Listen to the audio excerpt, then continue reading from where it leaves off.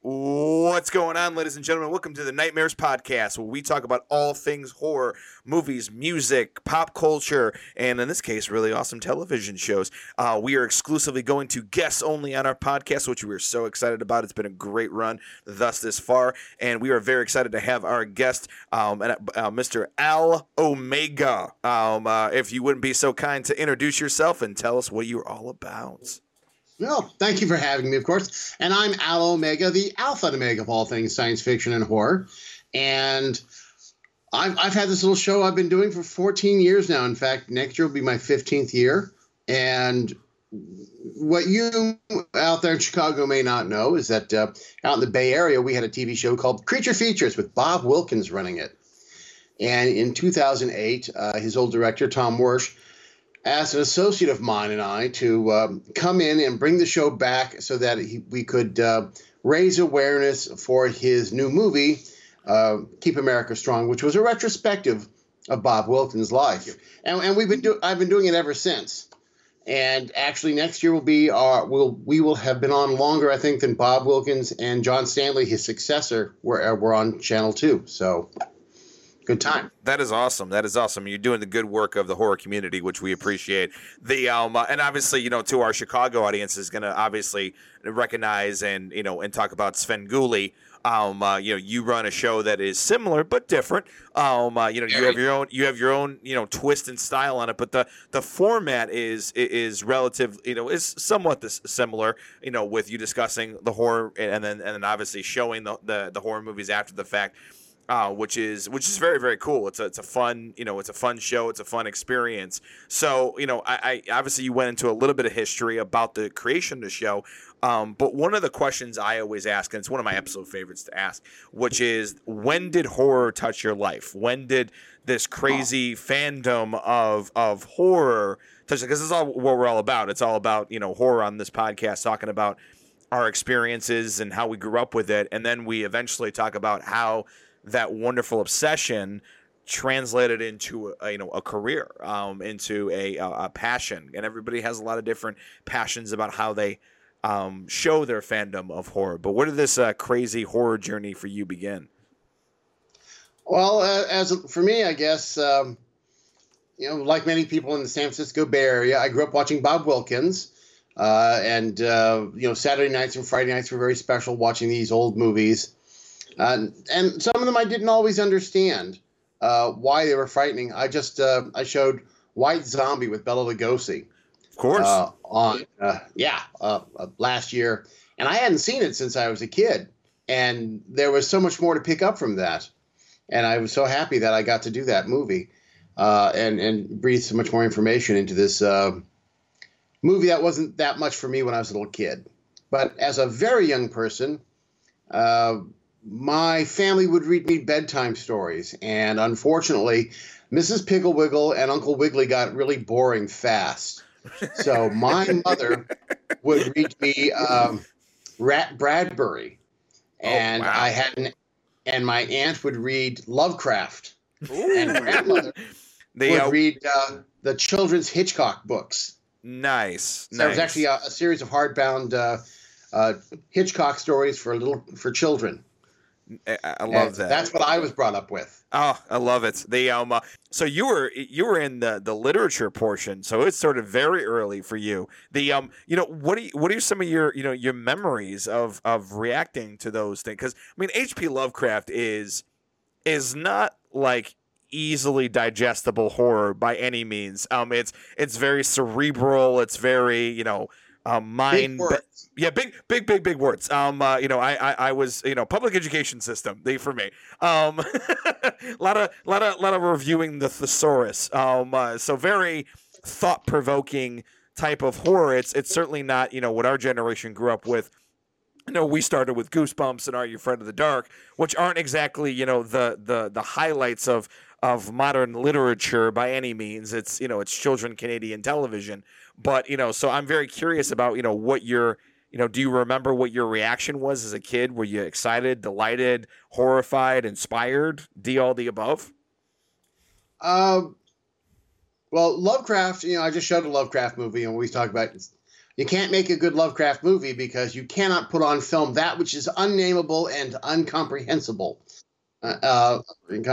So, for me, as a small child, a lot of the Lovecraft was scary. You knew it was supposed to be scary, but you really didn't quite get that unnameable dread. And that's actually something that helps with Lovecraft, because every time you go back and you look at it, you're seeing a little bit more. You're a little older, you're a little more understanding of how things work, and you really start to appreciate this dread that is coming up. Because for those people that don't read Lovecraft, most of his stories start out with, your friend has sent you a letter that says, if I died, it's this. Oh, yeah, by the way, your friend is dead, and because you got the letter, you're going to die now, too. So, it's too late. Everyone's going to die. And that's where we begin. We start the story there. We start at 8, and then we go to 20. We turn it up to 20. Up to 11, man. Yeah. 11. They speak us go to 11. Yes. Why don't you just make the top one 10, and then just leave it there? But these speakers go to 11. God, I love that movie. And actually, funny enough, that's something that I was very inspired. I had a rough time in high school, but I had a great teacher in junior year of high school who was an English teacher, Mr. Kane. I will remember him forever. And he was such a profound expert of literature. And I remember something he said, and it's it's simple advice, it's simple wisdom, but it makes so much sense, which is he's like, Mark, always read a book twice. He's like, because the book doesn't change, but you do. And I actually had that with a non-horror book, with The Red Badge of Courage. I've read that book 3 times, but I've read it over the span of 5 different years. And I remember looking at it different ways. When I was younger, it was a patriot rah-rah kind of book, and I was all inspired. And then I read it a second time, and then it became Born on 4th of July, where I was very bitter about the whole book. And then now it's much more nuanced. I can see both sides of it. And it's interesting how it does for literature, but it also does that for film as well. When you were growing up, obviously literature was first, but what were some of the films and television shows of horror that kind of creeped into your life? Well, it's interesting. I had this slurry of bad movies that sort of came in, and I'm really a child of the early 70s, so a lot of the early 70s gave us some really good, scary stuff. I'm literally wearing a Last House on the Left shirt right now. So there's that. So actually, the one that I remember the most as really being shocking was actually a sci-fi movie, Planet of the Apes, because it was the first movie where the bad guys won. Yeah. And in the same way, if you look at Lovecraft's Mountains of Madness, which I think is one of the few books they could actually make a good movie out of. These people are in the Mountains of Madness, and the monsters killed a bunch of people, and they're following him in underground tunnels, and eventually they can't follow him anymore, and they fly out of the area and leave. And whatever it is pops up over the clouds. And when you're reading it the first time, you think, oh, it's chasing them, and they escape. But that's not really it. It's sad because the monster is intelligent, and it realizes that it's several million years away from everyone and everything it's ever known, and there's no way home. Mm. And that's really very sad. And it's the same sort of thing you got at the end of the Planet of the Apes, as our hero comes to the realization that there's no going home. He's far, far too far away. And so that really struck me as a kid because it was unfair. And I was kind of a rah-rah kid. I was a kid that you were supposed to play fair and be honest, and life was going to work for you. And it doesn't always work that way. And I still find that out every day as an adult. Yeah, I'm trying to think of a film that did that for me. I think the only one that comes to mind, and it always comes to mind, is Sicario. If you've not seen it, I highly recommend it. It's about the Mexican drug cartel, and I just remember leaving that movie after watching it and feeling just dirty and just the entire grime of the world, being on me and being extremely unfair. And it's very interesting that entertainment and pieces of art can really give that kind of emotional gravitas to an individual, where things don't always, it's a life lesson, things don't always work out. It's very interesting that you got that life lesson very, very early on, that, that sometimes life doesn't always work out. It must have been a trip though, seeing Planet of the Apes, back then. Did you see it in the theater or did you see it in I saw it in the theater. I went to Go Ape, if you know what that is. Went to Go? No, I don't know what that is. Educate us. Oh, well, that's when the theaters got together and they put all the Planet of the Apes movies together and into one big afternoon matinee, and you would go and they give out bananas. and that's awesome. That was a great way. The afternoon matinee where there'd be two movies was a great way to get rid of your kids for a couple of hours, and this was like 5 or 6 hour episode, to get rid of your kids. And it was a great thing to go see. And of course, all your friends would be there, and it was lots of fun. Yeah, no, that's awesome. That's awesome. It's kind of funny, how, that I think that was the same thing with my dad for Jaws when he was growing up and seeing Jaws in the theater and just being completely blown away. And, and you couldn't even believe that was being done. Or my grandmother seeing The Exorcist, and just walking out, just going, what the fuck was that? Yeah, it's always weird when I had this darling grandmother. She was the ancient grandmother, and she was raised very, very properly. She was Victorian. And you did not say things like pregnant. You were with child or something like that, but there are just words that you did not use around her. And she desperately tried to be in touch with us, and she really wanted to reach out to my brother and I and have that connection. And so she decided to take us to a movie. As young people, I'm in my early teens, I guess, at this point. And the newest sci-fi movie was out, so she took us to it. It was so popular, we had to sit in separate places. So she's in the way back, I'm in the front row. Unfortunately, she's taken us to David Bowie's The Man Who Fell to Earth, which has a lot of nudity in it and a lot of very bizarre scenes. You could hear her gasping all the way in the back row. But she was trying so hard. On the way home, she's like, what interesting photography they had in that. What's going on over there? Look at over there. She wants to say something nice about it, but it's a weird movie by anybody's standards. And certainly not the movie a grandmother should have taken a couple of her grandkids to. But she was trying so hard. What other, what other things were inspiring you as you were growing up and see, because you had to see a lot of really amazing horror movies. I can already tell that there were, you came through, the Renaissance of the 80s, and I'm sure you saw quite a few things. Yeah, in the 80s, I was one of the first ones of my friends had a VCR.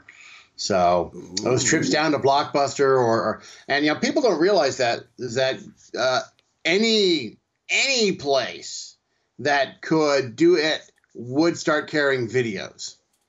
And of course, the most common videos that they would carry would be a little porn and some really gross horror. Yeah, absolutely.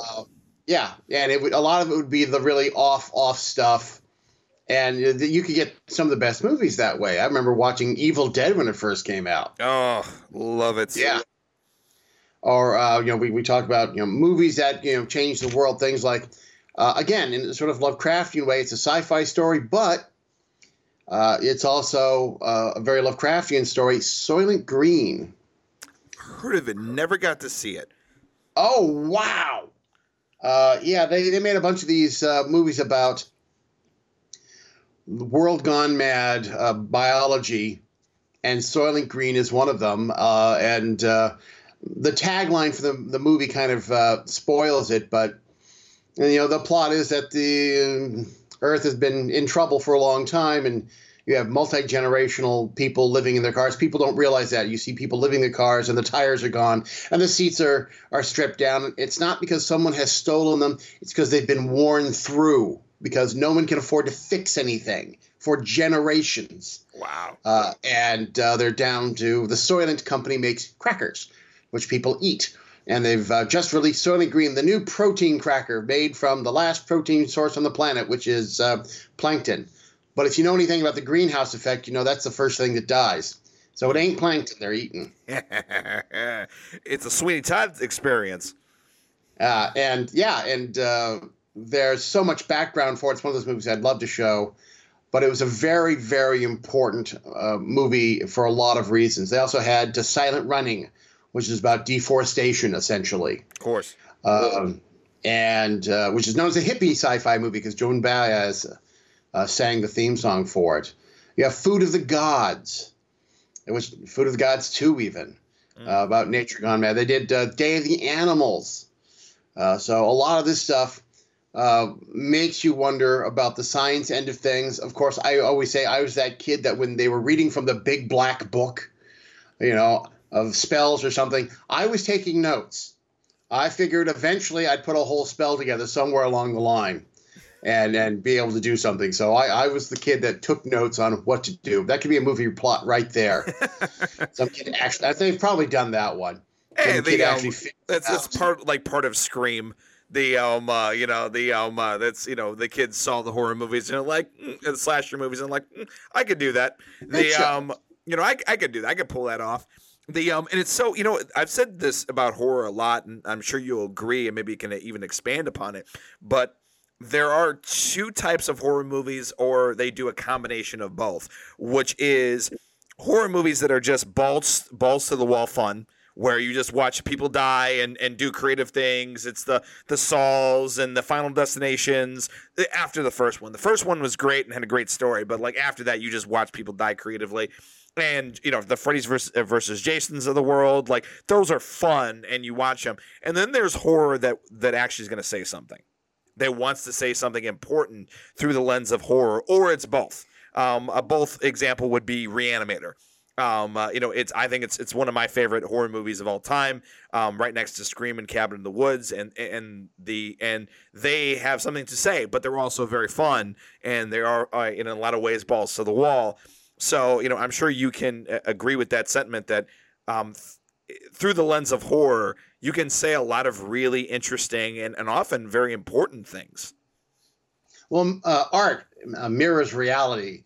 And we hold this mirror up so that we can see things watered down so that we can take them in without so much of the original emotional content, where we look at things and we say, gee, was this good or bad?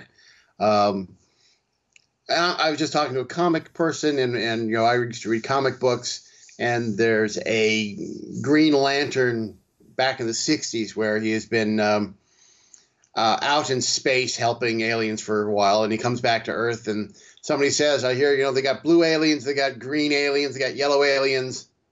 When are you going to come back and help the browns and the blacks and the reds that are here? And that's really what a lot of it does. It says, here, we can't talk about what's on Earth, so we'll make them aliens, and now we can talk about these problems. And I like that. And you have that with horror in a lot of ways. Horror is very personal. Mm-hmm. You have that person that's giving you that problem, and you wonder, gee, can I really wall them up into a brick wall somewhere and leave them to die? I've had a lot of thoughts about that lately. And it's very healthy that you think about those things. It's very healthy. Yeah. So that way you don't actually do them in real life, because in the words of Louis C.K., it really sucks to go to jail for murder. If murder was, I don't know. I mean, I was just telling someone, there's a comedian was talking about, black people get arrested for being black in public, White people get off on everything. So if you go to prison, there's a white guy here, he did it. He did something. Arrested. The other guys might just be visiting, but he did something. Watch out for that guy. And he's probably the scariest motherfucker in there. And if I have to go in for murder, I want it to be something creative. I want it to be something where people are going to look like, I don't want to piss off that guy while I'm in here. I want to look at the wall and wonder where I'm going to be next week. He homes a bunch of people. They're all in the walls now. It's the final conclusion of the Telltale Heart. But yeah, no. Ask of Amontillado. Oh, absolutely. Or what my people used to do, just dig a hole in a pit in the basement. I'm I'm Italiano, so we had our share of of things in our checkered history. No, that's awesome. Let's get into this. So how did this adventure of yours kind of intersect into creating a career? How did that adventure start with developing a show and getting into the whole thing? I'm sure there were multi steps, and you mentioned a funny story before the podcast about how you used to have such a shitty tripod that it would like lean to the left, and that was that was the start of your career. So I mean, where did that whole thing start? How did you get from the leaning tower of tripod to to this pretty good show that you've been doing for almost 15 years? Well, I started in this. I always say I just got sucked into it because I like half the guys in San Francisco. I just got sucked into it. What happened was, like I said, an associate of mine who actually knew Tom Walsh and John Stanley got asked to bring the show back, and he reached out to me because, well, to him, I was the tech guy. I had a Palm Quarter, I had a laptop, I was making some videos for YouTube, and which had nothing to do with horror. And so he asked me, let's set this up in my attic, and he was going to be the host. Well, which is also the reason why on my show I talk about I'm still in the attic. Okay. So what happened was it turned out that he was a blackout alcoholic, and it became very quickly very difficult to work with him because we would start filming at 9 o'clock in the morning, so he wouldn't be drunk, and he would start sneaking alcohol and had to go to the bathroom, and he was keeping his beer in the bathroom and that sort of thing. And that man could drink beer faster than I can drink water. Let me tell you, he could just pour it straight down. It was frightening. Oof. And so I got to his place one day, and he's on the couch, and I'm assuming he's passed out from last night, but he might be from this morning because he's good at that. And he yells at me, when we started, all I was the cameraman, and he was the host, and he did all the work. And as time progressed, I wound up doing everything except sitting in the chair. And he said, "You think it's so easy to sit in the chair? You do it." Okay. And that was it. I took over, and I started doing the show. And I moved to a different location out of his house. I moved the filming from out of his house. And I started doing it. And, like I said, I had a crappy tripod and a palm corner I had bought at Big Lots. That's how good we were going here. $20 palm quarter. And, like I said, the tripod had a lean to it. And I kind of like that because Creature Features was never a polished show, shall we say. It was, all these shows tend to be a bit rough around the edges. And so when I got a better tripod, I kept it slightly tilted for a long time to put up for this. And, I had a lot of fun with it. We did a weekly show for a while, a live show. And doing a live show will teach you a lot of stuff about what can go wrong. You think you know what you're doing until you do a live show. Then you learn. Well, now you just fell into a very interesting trap here, sir. Because now I want to hear all about it. I want to hear about because when we have other filmmakers on, our favorite segment, and Zach can back me up, is talking about all of our, woes and crazy stories that have happened. We've had a director who was on a set and TV exploded before he got there. So we've certainly had quite a few interesting things. I've had to deal with renting a cop car and you talk about a guy who was difficult to deal with. That guy might have been an alcoholic. He's the guy that if I saw him in person, he caused me so much frustration. I probably would have killed him, put him in that cop car, and drove him into Lake Michigan. I probably shouldn't say that in recorded podcasts as much as I do. I would like to point out this show is satire. Do not take it PC or hear seriously, please, and thank you very much. Thank you, Zach. I appreciate that little stigma. So, we love talking about funny stories over the years, and so what have been some of your wild stories about doing the live shows and then your regular show? Well, in the process of getting into all of this, my background is actually manufacturing.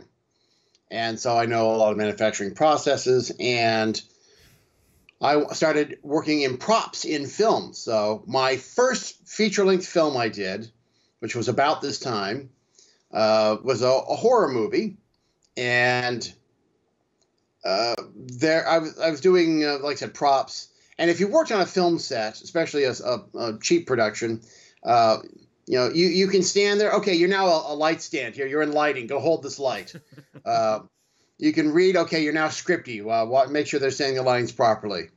And there was a dead baby squirrel outside on the lawn, and the producer picked it up and said, I need a ghost or a ghoul eating this.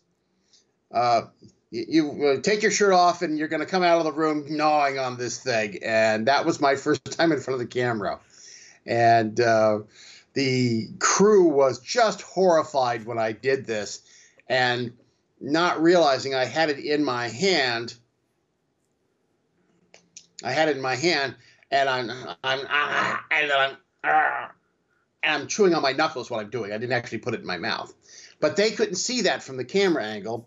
And they're all like, you want some hand sanitizer for that, man? You want some mouthwash? You got to wash your hands after that. And I was fine. So I often tell that story, and I tell people, if you're not willing to eat a dead squirrel on camera, you're not ready to be an actor yet.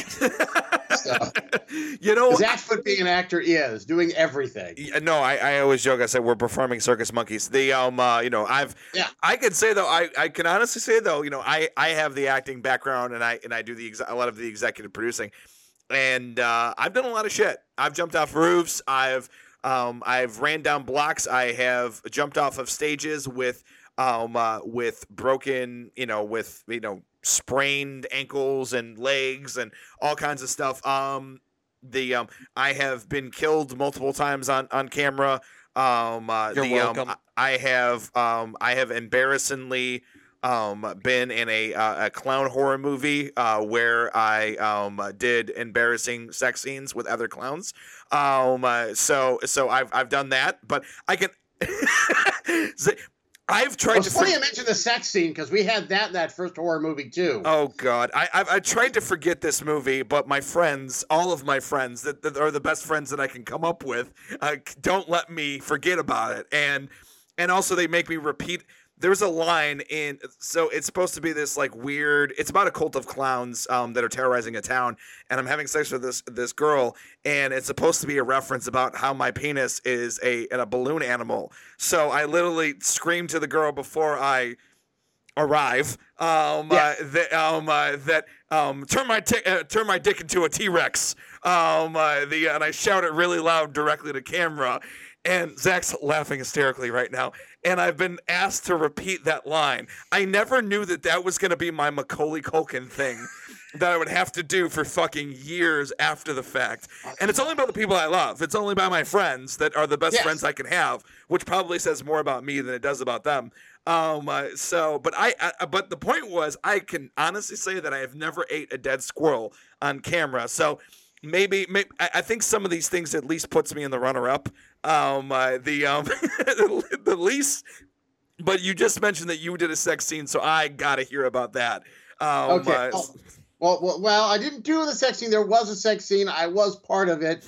So if you haven't noticed, I'm a pudgy little bald guy, and so this is a sort of a possession movie. So we've got the big haunted house, and there's a bed, and we got the people in the bed. And you've got these other actors that come out, and the big muscly guys, doing the chanting, and we're lopsided. We got like 4 guys on one side and 3 guys on the other side.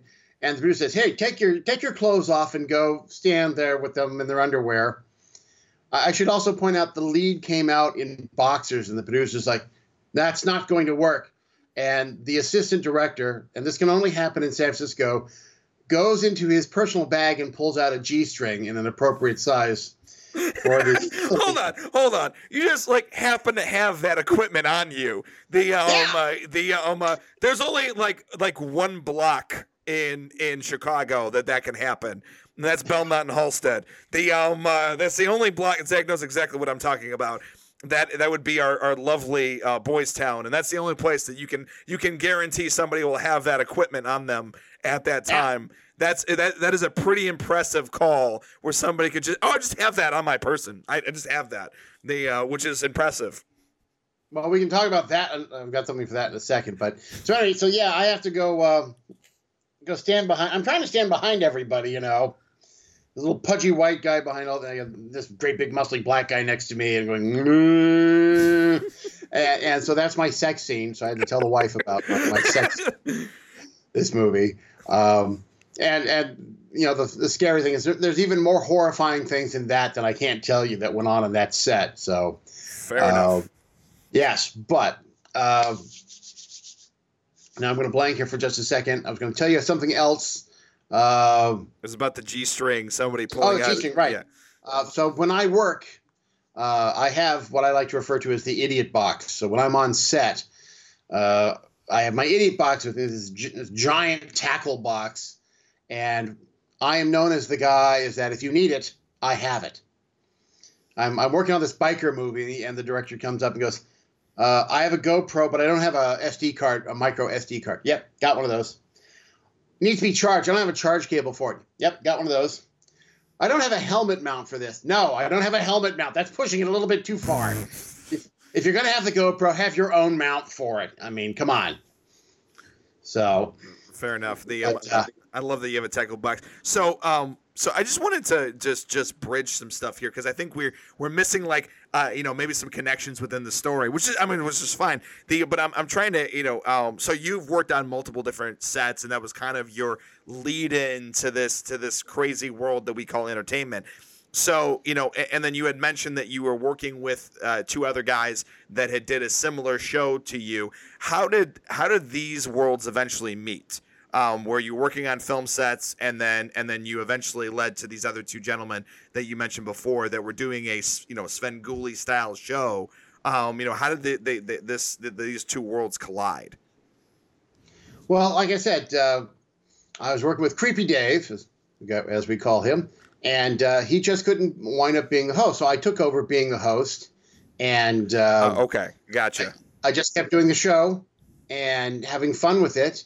And as time went on, everything. If you look at my set, everything on my set's got a story about how I acquired that. A lot of it's quite by accident. When I first started doing the show, I have this dining room set, which has a giant throne, black chair. It's great, and so that's what I was using. But it was getting a little shop worn, so I was casting about for a different chair. And I'm in a Goodwill, as I often am, and there's a yellow rocking chair. Now, Bob Wilkins always used a yellow rocking chair. I'm like, there, it's Kismet. There's a yellow rocking chair. And that's how I picked up the yellow rocking chair, and that's why I still have it today. The piece of furniture behind me, the sideboard, whatever you want to call it, was what happened there. Was it was supposed to be this incredibly huge piece of furniture, and I have a hearse, and they thought we'd hang out the back end of the hearse and we could die it down. And I get there, and it's only 6 feet long, so it goes right back in the hearse, no problem. And it was actually kind of cool, so I kept it. And that's how that came in. And, nice. And so all the little changes, they all have something to do with it. And something I'll tell you that you probably didn't know is that I'm a big prop collector. I collect original props and some replicas, and so there are actually some original props to movies on the set, if you look carefully. If you see, there's a canopic jar. That is actually from Brendan Fraser's The Mummy. Nice. Love yes. that. there's a statue of the alien, which is actually one of 300, I think they made for the European release of the movie. They would put these in the theaters, and I was able to acquire one of them. And that's a fun piece. And so bits and pieces show up on the set.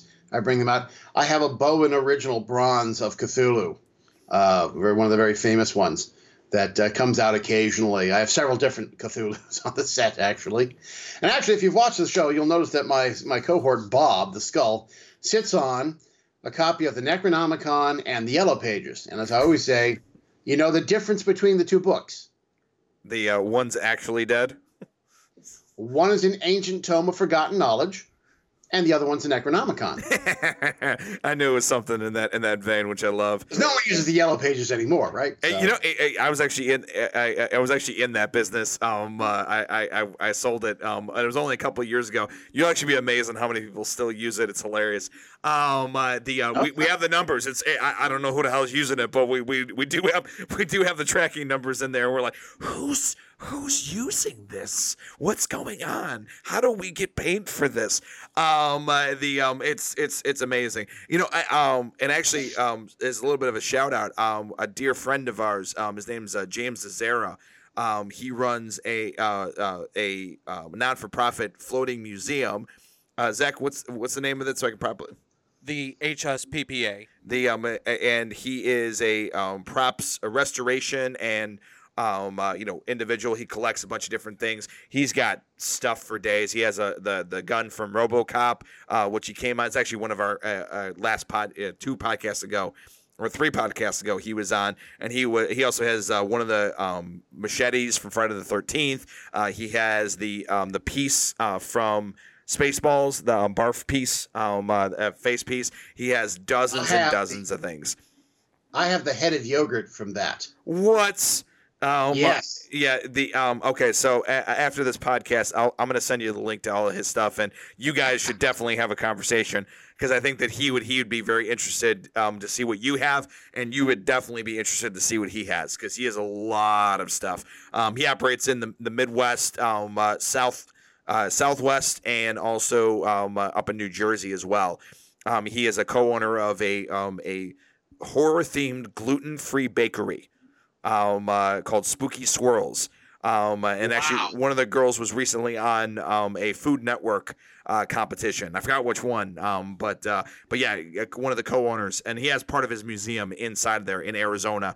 So I'll definitely send you his information after the fact. So something you mentioned earlier was like you never know, you don't know nothing until you do something live.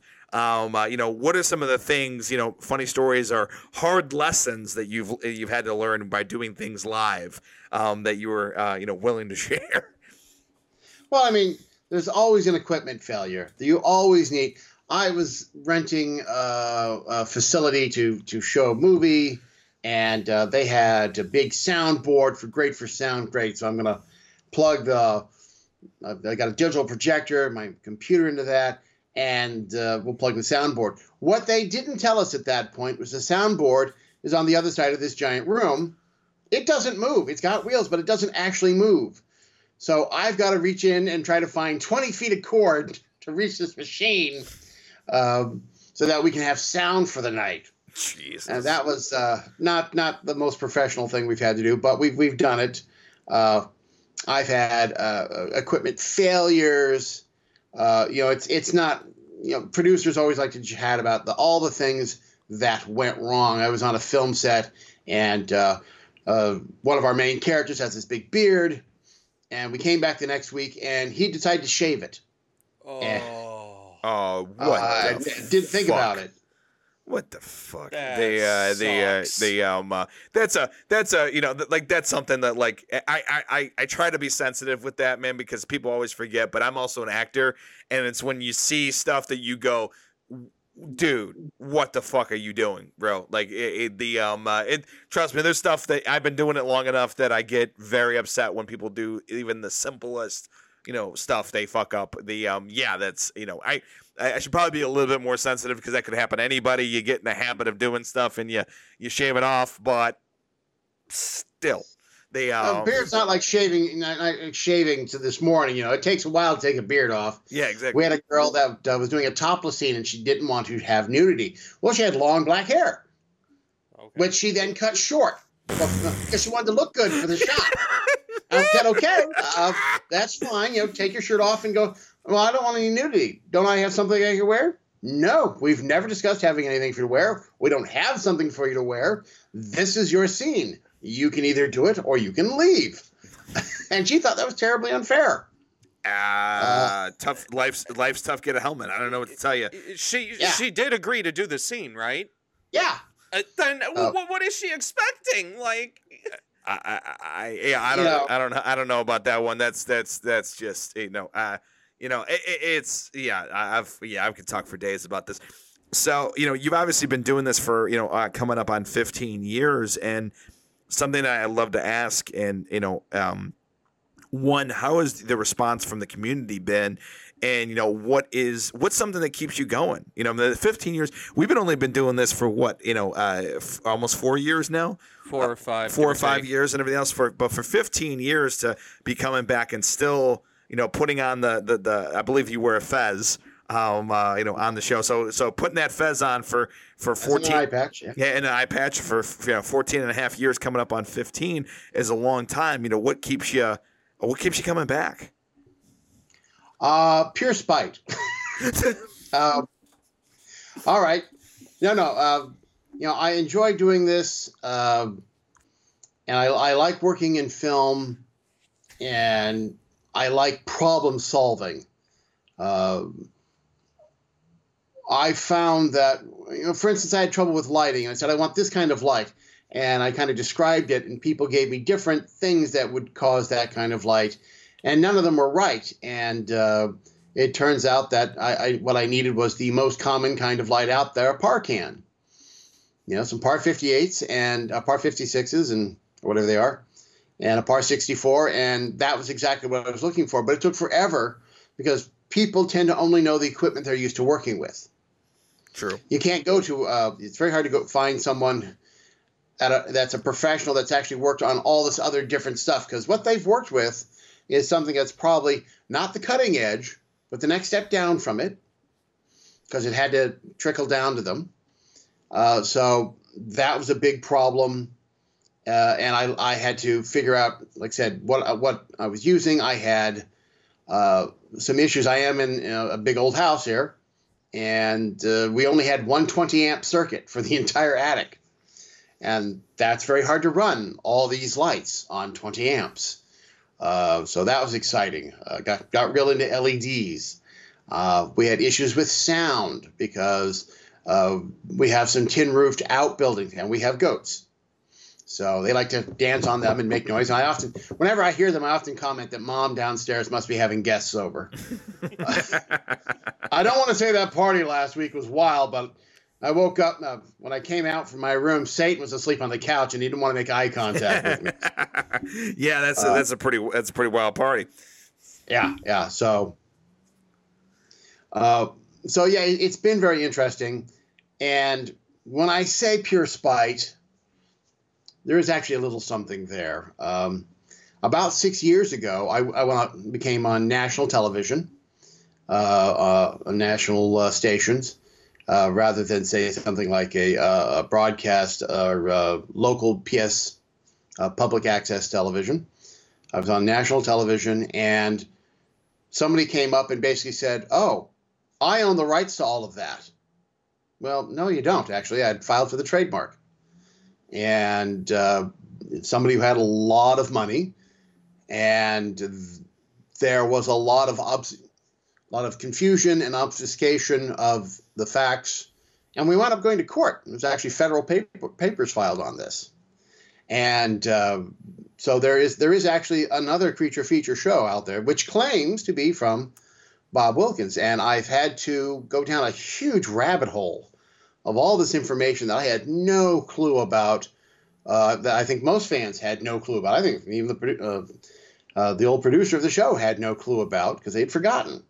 And I don't know why they did this, but they chose to do this, and it was a big problem. So actually, when this came out, they came all over Facebook and screamed all sorts of terrible things about me, made an actual page about how horrible I was, which we made a point, me and a couple of my associates made a point of screenshotting every week for the documentary that we'll be putting together when this all dies away. And it's been interesting because I've had detractors that have now turned around and realized that, yeah, I actually have the rights to my show, and this other guy is not quite above board on a number of things. I've had a lot of people complain to me about him. That's one of the things, is that my show had been going on for so long. When people search to find the other show, I get his mail. I get the fan mail for that show, and the lead guy is not the person who gets fan mail. It's the girl. She gets the fan mail. So I'm sure you get a lot of interesting fan mail. Well, I like to have a fairly straightforward relationship with my fans. If you go, like on my YouTube page, I like to respond to every single comment ever made. And if you keep commenting to me, I will keep talking back to you about it. We have a lot of fun. I like to keep it light and fun. It's supposed to be fun. Exactly. I don't talk politics. I don't. I sometimes allude to, what I'd like to do to a politician in general. Some of these things, but I had to actually fight quite hard for this, and I did have some negative experiences. I had some people that I thought were my friend that turned out and suddenly they're not. And it's been interesting because as time has gone on, many of these people have slowly started. A lot of my detractors are now on my friends list on Facebook. They're now subscribed to my channel. I've had some of them come up to me and say, gee, that was a raw deal. Sorry about it. But the page is still up, though. And people can still go to it. And it's all so much fun. But it's gotten embarrassing, sadly. And that's really the problem with it, is that the Wilkins estate very laterally got involved with it and allowed these people to say some negative things. And the problem with that is that they're never going to be able to take back what they said. And unless they do that, I can't reach out to them, and I want to. These are people that I interviewed when we first did the show back in 2009.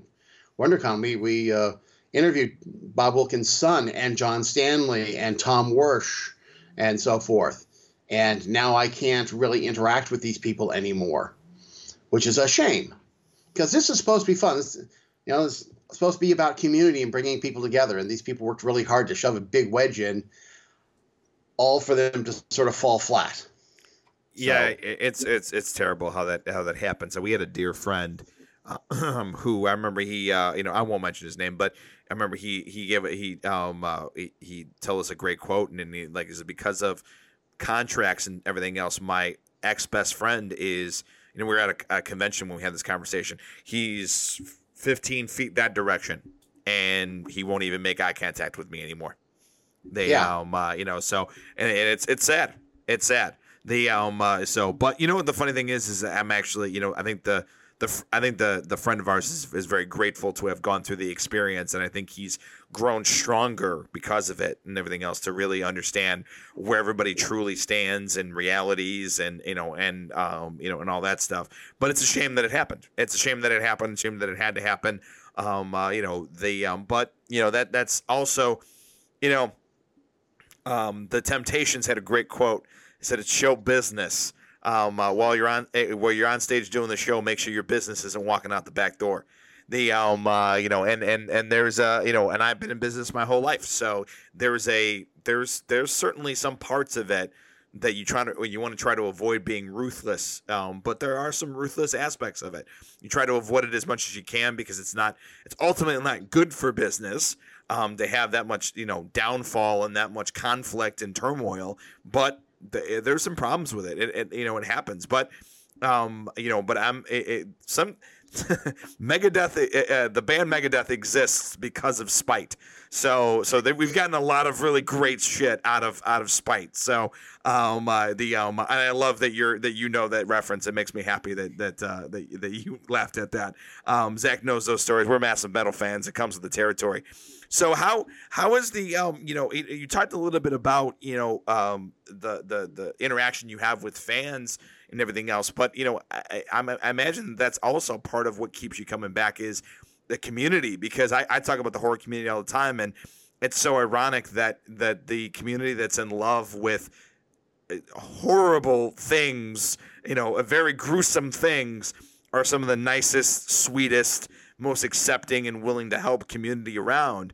So it's I imagine that plays into effect of you keep coming back every day. It's because of the fans and because of the love that they show you.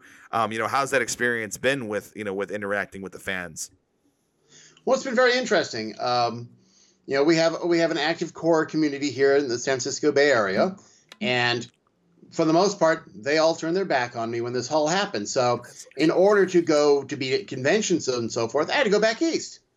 And once you got away from California, people didn't care about these little infighting stuff. And I found a great deal of love and friendship with a lot of the other horror hosts. I have never had a negative experience with any other horror host out there. And it's been great. I did want to sort of point out, we talk about spite and drive and so forth. When I got on national television, I was barely ready for that. That's how it is. You wind up getting someplace just before you're really ready for it. And my wife, much like me, is a licensed professional, and somebody who will remain nameless started saying that she actually wasn't licensed. And now my wife didn't really like me taking all my time doing the show. So it actually got back to her that they were claiming that she was not a licensed individual in her field of business. My wife is Ivy League, graduated summa cum laude. She's very proud of herself, and she should be. So when that happened, then she said, okay, now you can spend the money on the show. Now you can actually get things and make it work right, which is why I think I'm the only horror host now that films in 6K. And nice. We have a lot more fun. Yeah. Nice. So that's when I was really able to blossom with the set and spend a little money, because everything else at that point I'd gotten all from Goodwill or off of Craigslist or something, So ultimately, if you stay sweet, even in the most negative times, good things will happen too. And that's what I try to keep with.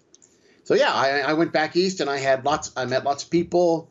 I hadn't got to meet Dooley yet, the little spider from one guy's show. But other than that, I've had a wonderful time, and it's helped expand what I do and how I do things. And I think it's also helped me make sure that my show is a bit different from everybody else's. Okay. So that brings me back to a lot of this stuff. And I like working in film, and I'm one of those guys, we start talking like we did. I'm like, oh, there's a plot right there. We can make a movie out of that. Let's do that.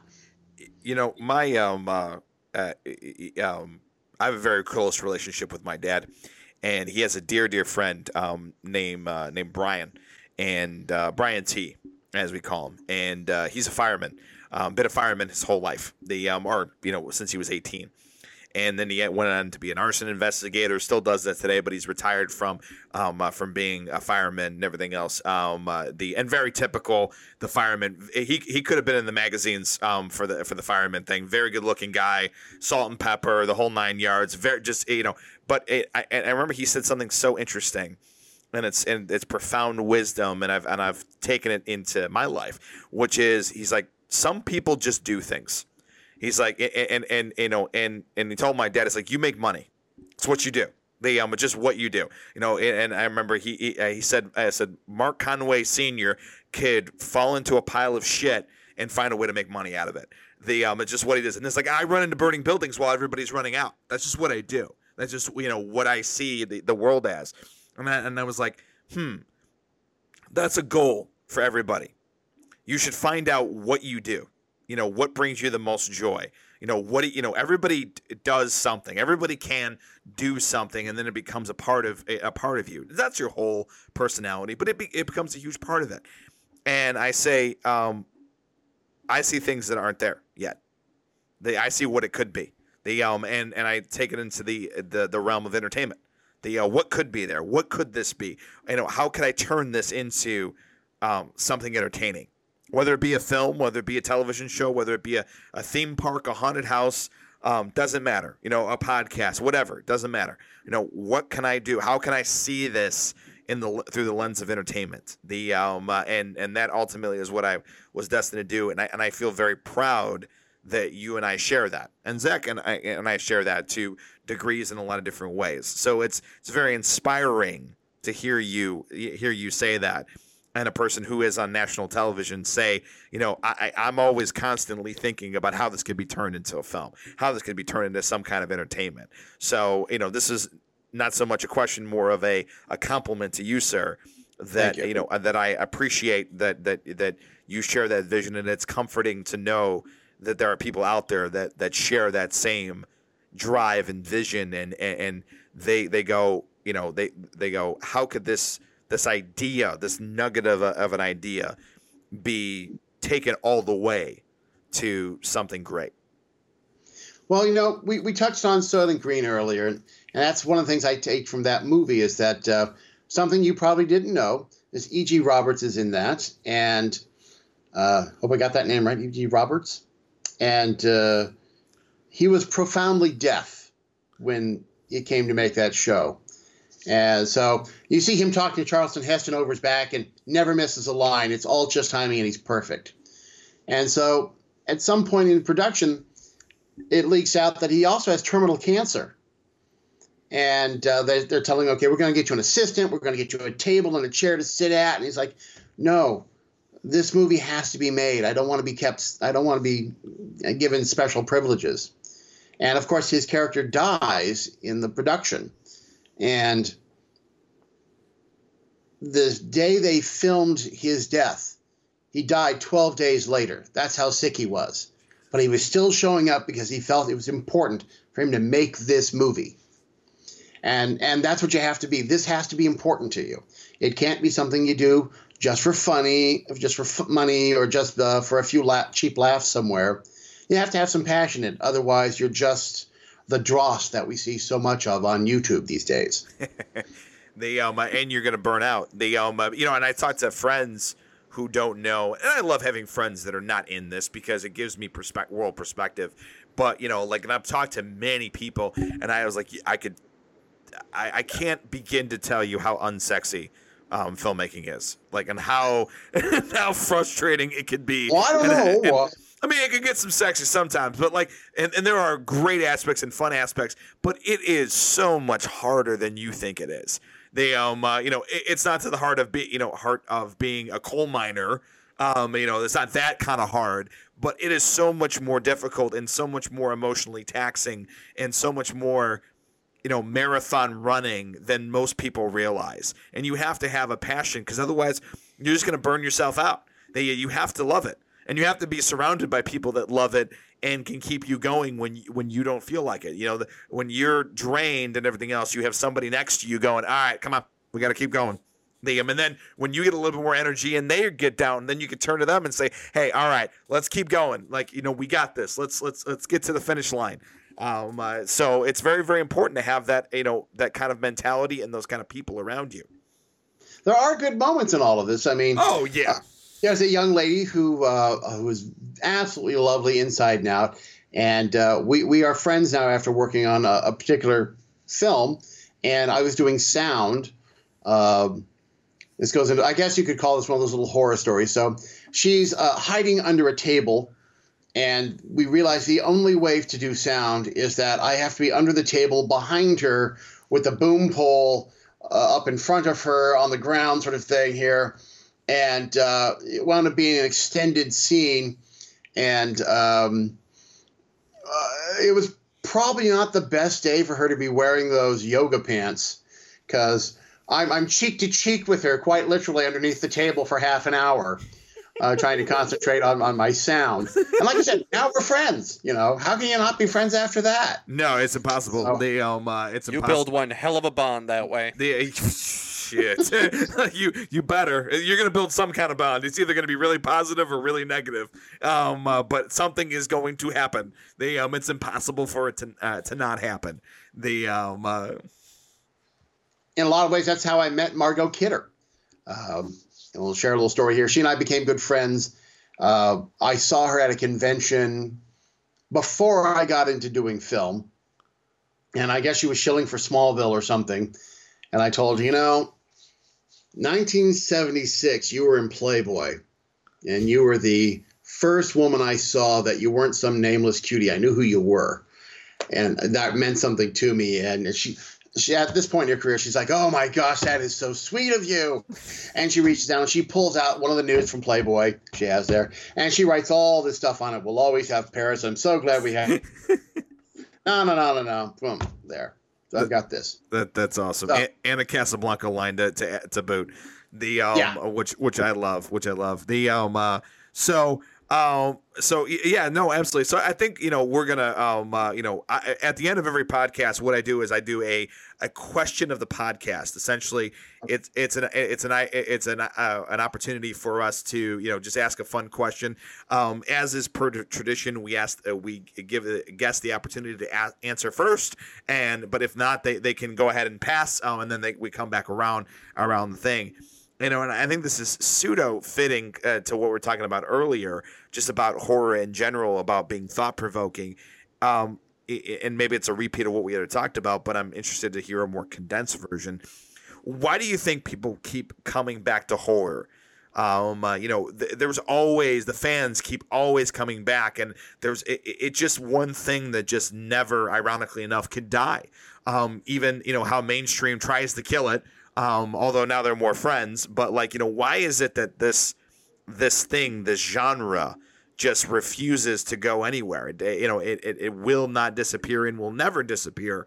Why do you think the fans, and people just in general keep coming back to this genre? Well, I think a lot of people say, oh, gee, it shows the dark side of humanity. And I sort of go the other way with it. Horror shows us that bad people can get punished, that bad people are out there, and generally they get punished, although that narrative has changed in the last couple of decades.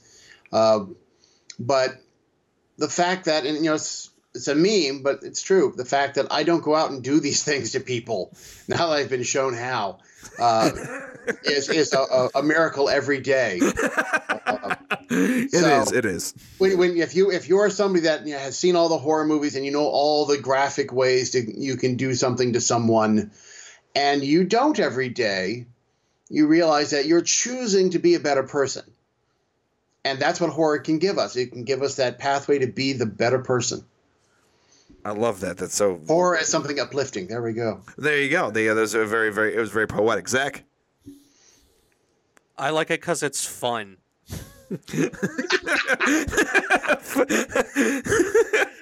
Care to expand? I mean that's really the simplest way I could put it. I've been watching horror movies since I was 2 years old with my mother. So my mother, I'd watch horror movies like Freddy, Jason, Pinhead, all that. And my grandfather, I'd watch Schwarzenegger, Stallone, all the great action movies of the 80s. I grew up in the 80s while growing up in the 90s. So figure that one out. Yeah.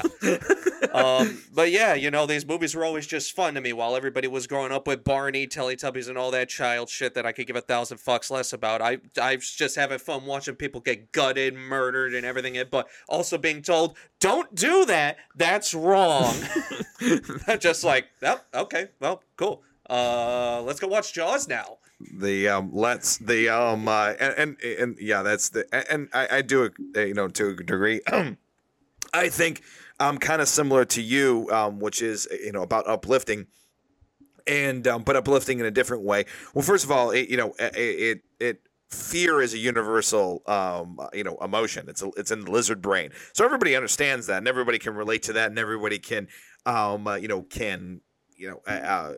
discuss that in a very.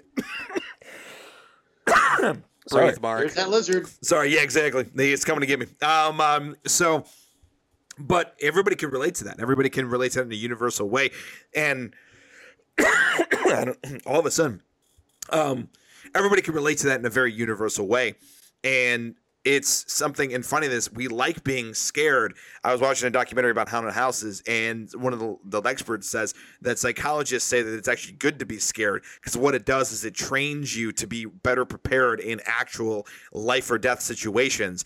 And she said a phrase that I love. It turns you into a warrior, which I'm like, I love that. I love that terminology. I love that phrase.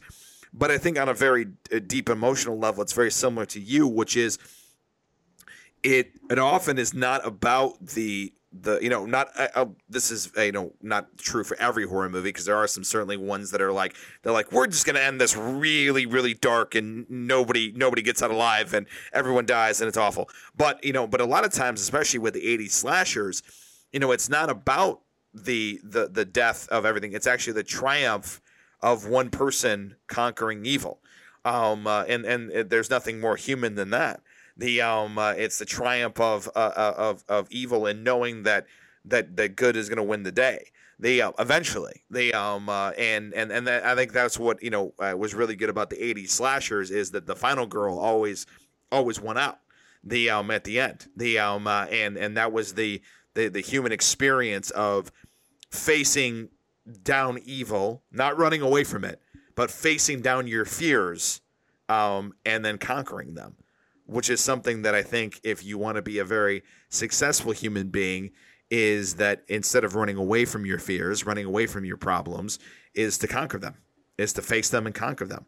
It may not happen right away. It may not happen, it may take years. It may take a long time. It may take your whole life to do it. But in the end, it's worth it. It's worth to do that. It's worth to look the metaphorical Jason or Freddy or Leatherface or anybody and look in the face and say, "Not today, asshole."